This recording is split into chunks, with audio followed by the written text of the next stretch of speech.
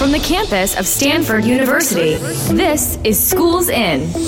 They believe that what they're being told is everything they need to know, and they just pay attention to that. You actually have to teach the teachers how to teach for innovation. With your hosts, Dan Schwartz and Denise Pope. Welcome to Schools In. I'm Denise Pope, Senior Lecturer at the Stanford Graduate School of Education, and I am here with my co-host, Dan Schwartz, who is the Dean at the Stanford Graduate School of Education. Doctor goes to Washington Pope. Doctor goes to Washington. Why are you saying that, Dan? Because we are recording in Washington, D.C., and we're talking about leadership. And we are in front of a live audience for the first time with this show. Woo! So is it possible to blush for like 25 straight minutes? Yeah, I think that's what we're going to do. That's what we're going to do. I have a question for you, Dan. I'm going to ask you first. I'm going to do this. Did you ever run for office, for any kind of leadership position? Did you have to participate in some kind of an election for a role that you were seeking? I was junior high president. No. Yes, I was. There was basically ninth grade girls forced me into running for president, and I won. Dan, that's shocking to me that anyone could convince you to do anything that you didn't want to do. I know the turn what you were going to say. Shocking me that you got elected to anything. No. How about you? I have a sad story. Uh-huh. I can't remember if it was middle school or high school, but I was running for class president. And my maiden name, my name at the time was Denise Clark. And I just had it in my head that you had to get people to remember your name. And I shamelessly threw out Clark candy bars. Clark bars? Do you remember those from like the old days? Yes. And I was basically trying to bribe people to vote for me. It was pathetic. It was absolutely pathetic. I didn't talk about any initiatives really. It was just have candy. Junior high. I know. But I should have had initiatives this time. Anyway, I lost. They didn't like the Clark bars. So if your last name was Milky Way, I think that would have been it. So I had a very short career. I was also high school president. Were you? Oh, Dan. Well, yeah. So it didn't help me get into Stanford. But never ceases to amaze. Never ceases to amaze me. So you were middle school president and high school president. Yes. Wow. Yeah, I accomplished nothing. But no major initiatives that you could remember? No. You must have done something good in middle school that they reelected you. So I was the sort of guy who made friends with all the different groups. So I didn't sit in a clique. If we had a big issue of the day, I could have brought people together. See, I wish that we could have more of that in today's society, right? Don't just sit with one group. Okay, I'm going to try not to get too political, but we actually have a political leader with us today. And I'm really excited to introduce Representative Chrissy Houlahan, who represents Pennsylvania's 6th Congressional District. She is an Air Force veteran and a graduate of Stanford, where she earned a degree in engineering. She taught chemistry at Simon Gratz High School in North Philadelphia with Teach for America. She worked at a nonprofit helping underserved students build their literacy skills, and she was elected last fall. Welcome to the show. Thank you. Welcome. It's very, very kind of you to join us. So I'd like to ask like an icebreaker question. Harder, teaching chemistry, being Congresswoman, being in the Air Force? The hardest thing I ever did in my life was teaching chemistry. And I taught chemistry in my mid-40s. I went into Teach for America as a mid-40-year-old person, having already served in the military, having already grown a variety of different businesses and run a variety of different organizations, and the single hardest thing I ever did was teaching chemistry. So when I started teaching, I got an emergency credential, which means you got a little bit of summer training, and then I went in the classroom. Behavior, is that what was hard? No, actually, it wasn't. And actually, having never been a teacher before, the learning that there was such a thing as classroom management was sort of an eye-opener for me, having never been a teacher until I was educated through the TFA program. And I also did a little bit of work at a GSE up in Pennsylvania as well. And so, yeah, not to be named GSE. But I think that it really was kind of a remarkable experience to learn that it wasn't really about the children. The kids were amazing. And yes, of course, we had behavioral issues. But the issue was all the other things that were going on around my kids. You know, my kids were 98% free and reduced lunch program kids coming from incredibly challenged a community, going through a lot of transition in the community itself. And the challenge was beyond the children. It was beyond that. I pretty early on learned that my job was largely to be a mom in that particular situation, because one of the reasons I pivoted into running the nonprofit that was focused on early childhood literacy was my kids that I was teaching in 11th grade were reading largely at around the 3rd and 4th grade level. And the realization that I had was I really needed to be focused on literacy rather than on chemistry if I had hope for this generation of kids. And that's why I joined that organization. Makes a lot of sense. So did the teaching experiences kind of lead you into leadership? So we have lots of convenings at Stanford, and there'll be like a panel of ambassadors, and there'll be government Congress people speaking. And at the end, they exhort the undergrads to enter public life, to be leaders. Did teaching do this? Did it sort of twist you to think, boy, I should keep stepping up in the ladder to help?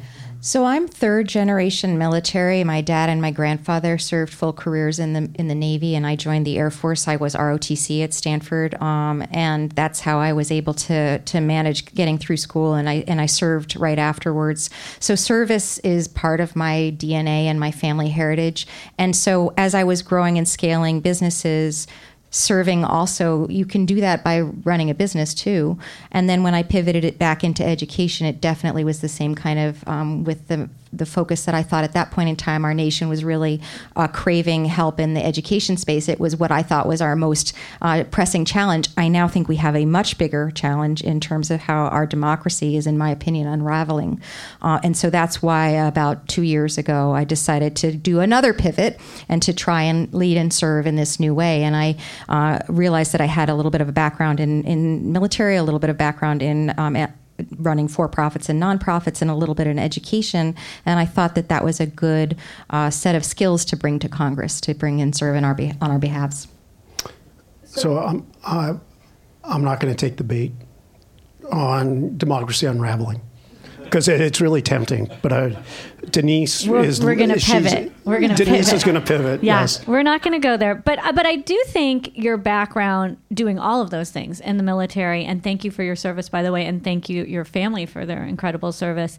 I do think your background as a teacher probably can help inform your work at Congress. Do you see specific ways already that's been happening?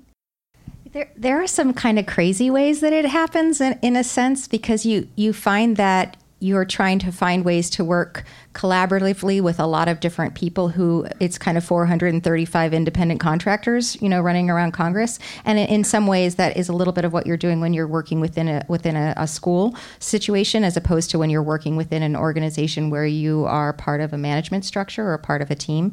So I think there's something there. I actually participated in a hearing on modernization of Congress. And one of the suggestions that I gave in terms of how we can modernize basically takes a page out of how we do some rotational schedules in high school, where here we have 7 different kinds of classes in high school, and every class meets at a different time 5 days a week, and there's double periods for labs, and there's periods for clubs, and we know how to do this. And in Congress, we don't know how to do that. We have congressional hearings that are happening all the time at the same time. I'm part of 3 committees that in some cases will meet exactly at the same time. And the idea that I need to be there at the same time is pretty impossible. So those are lessons from the classroom that would be useful. We are speaking with Representative Chrissy Houlahan, and we are talking about her role as a teacher and what she learned as a teacher that's helping inform her work in Congress. Scheduling. Scheduling is huge. That's huge. Time management, herding cats. It sounded like a little bit at the beginning too. Okay, so I can't resist. Uh-oh. Do you think education can play any role in preventing the unraveling of democracy? Or this is something that has to be decided in the political arena?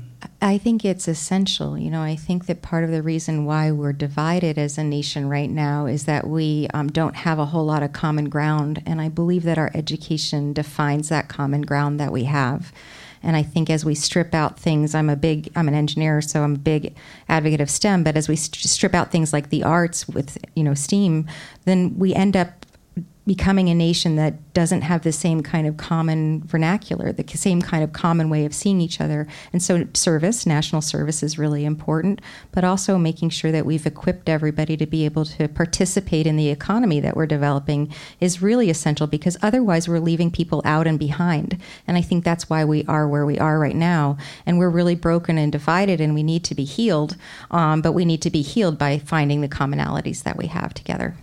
And I just want to point out, for those who don't know what STEM is, it's science, technology, engineering, and math. And there's a trend to be looking at that as a whole instead of piecemeal, teaching things piecemeal. And STEAM is where you add in the arts and the humanities to make it a whole. So I think it's great that you recognize that we need all of that. And just focusing solely on certain of those subjects isn't going to give us the skills we need for a true democracy. Well, and even civics, frankly. I didn't ever take a civics class, and I was asleep at the wheel until about 2 years ago in terms of the importance of the role of government. And I think if I had had more of an education in that way, then I would have been a better participant in the citizenry. The last history class that I took, and this is sort of tragic, was in high school. And that's because I was an engineer. And I think it would have been useful to have had a little bit more historical background. For sure. Wow, that's interesting. So I don't. If you were going to design your ideal civics experience for a student, it's probably not studying like European 17th century history. Would it be bring them to Washington, let them see what it looks like, see the sausage being made? So, in fact, that actually would be something that I would advocate. I think that when I was teaching, one of the things that I didn't like about the chemistry class that I was asked to instruct was it was very direct instruction oriented. And I'm a hands-on kind of person. Project-based learning was how I learned. And I was frankly pretty upset about the fact that I was being asked to teach with this sort of sit down, close your mouth, listen to what I have to say, and then regurgitate what I just told you. That wasn't okay with me, especially in the sciences.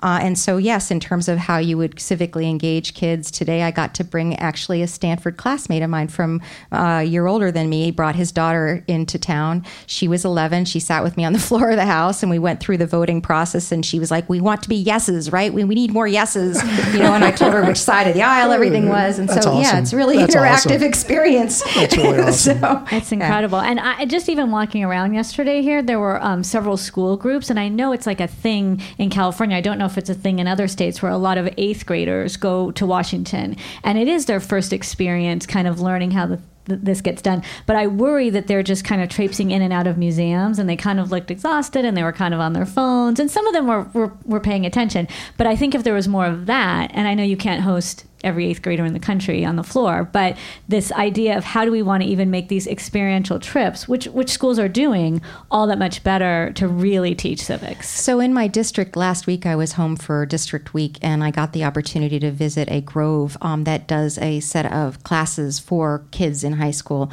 that was sort of a model UN, but for government. And they got to go through the process of designing a bill and then arguing for their bill and then setting it up for a vote. And, I'm of the generation of I'm just a bill, schoolhouse rock kind of stuff. Totally. Yeah, but I don't think that they are.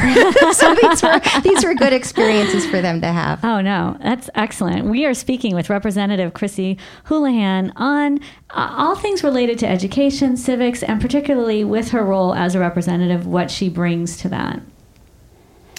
So I would very much like to see beginning teachers to sort of begin to elevate their sightlines towards the things they could do as leaders, perhaps as advocates for their children. They come to the class or seeing their sights at the administration or perhaps government. How do I get people to sort of see this as a possibility? As a teacher, as a teacher, how do I help them see the possibility that they could actually, 15 years from now, be running something important? Well, it would be helpful if the people in front of the child looked like them. And I think that that's probably the biggest challenge. And I think it's kind of nice to be in Congress in a session where people increasingly look more and more like our population. And so I think when you're in a classroom, if your teacher sort of looks like you in a way, or tries to make sure that you have experiences where you see other people who look like you, I think that's a way to elevate your sightline and to see that you can be that way. This young woman who I had with me, a young girl, was able to see on, at the speaker's chair, one of the first Native Americans who have been elected to Congress. And that's pretty amazing. That's a pretty amazing thing to elevate your eyesight and to be able to see. It's really, really important. I agree. And not just important as a role model, but important to have the body representing you being representative of you. So let's talk about some of the education issues that are coming before Congress. People were talking about sort of 2018 as the year of the teacher. A lot was going on, but I know there's a lot out there: student loan payments, affordability, certainly accountability. Are you on any of the committees that work with these? So we have this incredibly diverse new class, and it's not just I'm on the Democratic side. It's not just on the Democratic side, the Republican side as well. There's more than 80 of us who are brand new, and collectively we are more than a quarter of the Congress. And we come from this really amazing set of experiences. Most of us haven't served in government before. The only time I ever ran for anything was as secretary of my 8th grade class, and I lost. Oh, we have something in common. Well, candy bars. I didn't try to throw candy bars. That could have been the reason why I didn't win.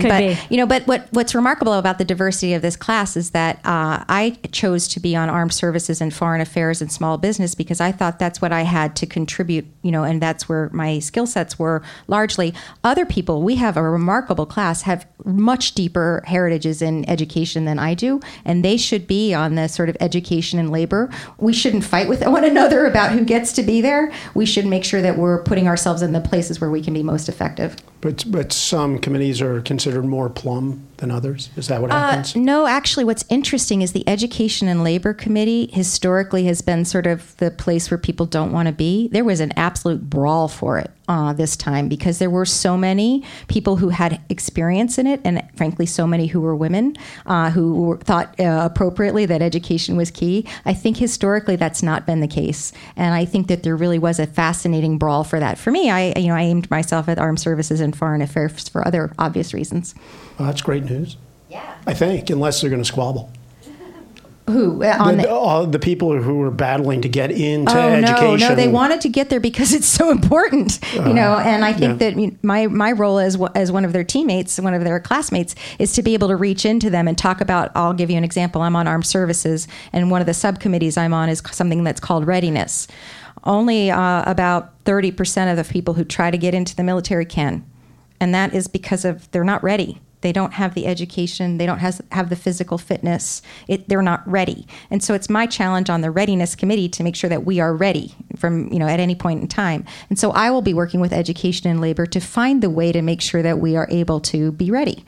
And it's one of the conversations that I've had across the committee lines and across, my community. That's interesting.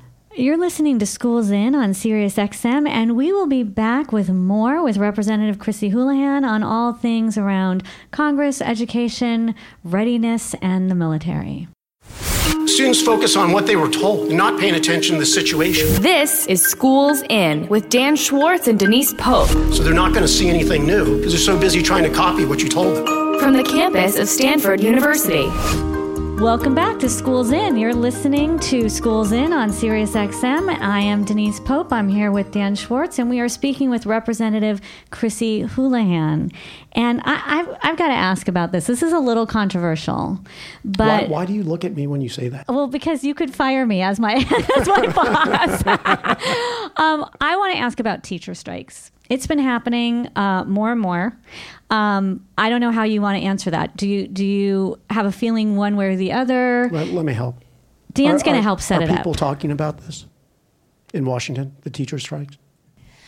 So I watched this happening throughout the course of when I was running, and it was happening in a lot of the states that many of my friends were running in, and it really gave me energy that teachers are some of the most important humans that we have in our communities, and they are so undervalued and underpaid. And in many cases undermined in the things that they do. And so there's an expression in Congress, reclaiming my time. Like, I'm kind of grateful that teachers are out there reclaiming their time, and reclaiming their importance in our communities. And is the federal government thinking of having something to do with this? Or it's just going to leave it to the states? I think I have not heard any conversations related to what you're asking in the nearly 100 days I've been here at the federal level. So I do believe that it largely sits at the state level. So let's do a little shift, because I know you've talked about early childhood literacy and have experience there, and you also have a place in your heart for STEM education. Tell us what you think would be, the best way to move forward in thinking about both of those areas. Like, we can start with one. Pick which one that you'd like to start with. Well, literacy, it's where we have to start. And if we can't read, then we cannot do a lot of the other things that are required for the rest of our journey in education. And so the things that I was helpful in focusing on was the program I helped grow was one that focused on pre-K through fourth grade early childhood literacy, particularly in communities where kids were, in some cases, learning about 6 months and then falling about 3 months behind regularly. And as we know, that means that they just can't compete with kids who are not experiencing that same sort of loss. And so I think that's where we have to start, and we have to figure out ways not only to focus on their learning, but also to focus on parental engagement and the engagement of the community as well. And so one of the things that my program that we worked on focused on was making sure that it wasn't just the teacher's responsibility, that everything was not on the teacher all the time, that we were also integrating the parents and the people who love that child in the everyday learning experience. And I think that's also essential too, which is empowering the parent. I think especially in such a dangerous environment as we live in now, where gun safety and gun violence is a real pressing issue, we've created a fortress in the school that doesn't really welcome parents. They don't feel welcome, particularly parents who maybe aren't literate themselves or as literate as they'd like to be, or maybe English is not their first language. We've created an environment where they feel like it's a hostile, they have to penetrate the fortress that is the school. So that's one of the places that I would start. And then frankly, basic math skills. I mean, I talk a big game about STEM and STEAM, and I have a degree from Stanford and one from MIT, and that kind of stuff. But you do not have to have those degrees to be able to be fluent in numbers. The basic technical and vocational training that you need is not happening in this economy or in this country either. And so we need to be focused not just on higher education like the farm, but also on making sure that everybody who would like to have a job that might require things like being able to measure and count is able to do that. Mm-hmm. So Denise, I'm going to ask you a question just to see what kind of rise I get. Oh. This sometimes happens. Getting a trend. Bear with it. It sometimes happens. Someone said to me the other day, I don't know why we need people to read, because from now on, you can hear it. You can always get speech. So people are watching, instead of reading textbooks, they're watching videos where there's a lecture. I can have my book read to me so I don't have to learn. What do you think? Is this like a softball pitch? Well, no. I mean, I'm a former high school English teacher. Really? I know that I say it a lot on the show. It's because I loved it, kind of like you loved what you were doing as a teacher. And I think that the experience of reading is profoundly different from the experience of listening or hearing. And actually, there's wonderful research out about sort of oral storytelling and what that can give people. And it is different. It's different skills. But I feel, as does Chrissy here, that literacy is paramount, and that you absolutely have to have the experience of So I was distinguishing literacy, which is sort of understanding. And reading. You don't think reading's going to go the way of the slide rule? I really hope it doesn't. Okay, just test it. We are speaking with Chrissy Houlahan, and we're talking about her role. I'd like to be on the record that I'm pro-reading. Yeah, thank you. You heard it here first. Pro-reading. Dan? Are you pro-reading? I am pro-reading. But you do need to entertain the alternatives. I think, and there's absolutely skills to be like learned good leadership entertains the alternatives, and it helps you harden your position, or you can reach across the aisle. You got it. You said something that I'm just sort of fascinated by. What is the readiness in education that someone needs for the military? Because that was sort of like, I hadn't thought about that before. What do you see them needing from an education standpoint? So there are the equivalent of sort of exams that you take. So okay. You're sort of assessed by how you do on those exams, and there's baseline assessment required, similar to a lot of different things, that gateways that we go through in any other career that we'd like to pursue. There's also physical readiness as well, and that's not necessarily that you have. One of my cousins is really involved in the military. I used to have 4 active duty cousins, and they're very, very fit. We're not talking about that. We're just talking about making sure that you are healthy, and this gets to social justice issues as well. Issues where the climate is changing, particularly affect communities like the ones that I was teaching in. And my kids regularly had asthmatic attacks and those kinds of things. You are not ready if you have asthma, and that is also a problem. Right. And if you live in a food desert and you can't put healthy things into your body, right? Yeah. And I think, as you think about that, it's like what's good for the military is good for everyone, right? Everyone needs to have this kind of readiness. That's why I'm grateful that I have the ability to sort of reach into this really important conversation of education through the lens of where I sit in Congress. Yeah, I think that's really powerful. We have a few minutes left, Dan. Do you have something to say? I would like to return to the question of leadership. I've seen this over and over where people are trying, they come and they speak at Stanford and they try to convince people to engage in public service. And so one answer is you let them see role models of people who are in public service. Other levers we can try. I can only speak from my own experience, and I feel as though we are in a really interesting change period right now where I feel like it's becoming fashionable again to be involved in service in this way, in leadership by serving in things like what I am doing.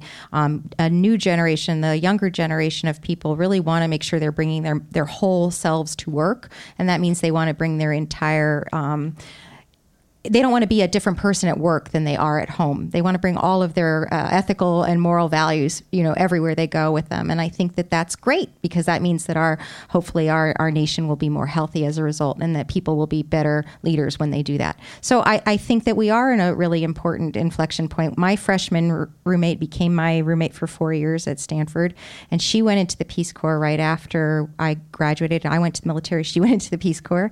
Her whole life, our whole lives, has now been teaching either through the Peace Corps or through, she's an English teacher on Native American reservations, first in Arizona and then up in the Washington State area. And she's a servant. She's a leader in and of herself. She has created so many millennial scholars I can't even count. So I'm not despondent about this. I think we have hope. Good. Yeah.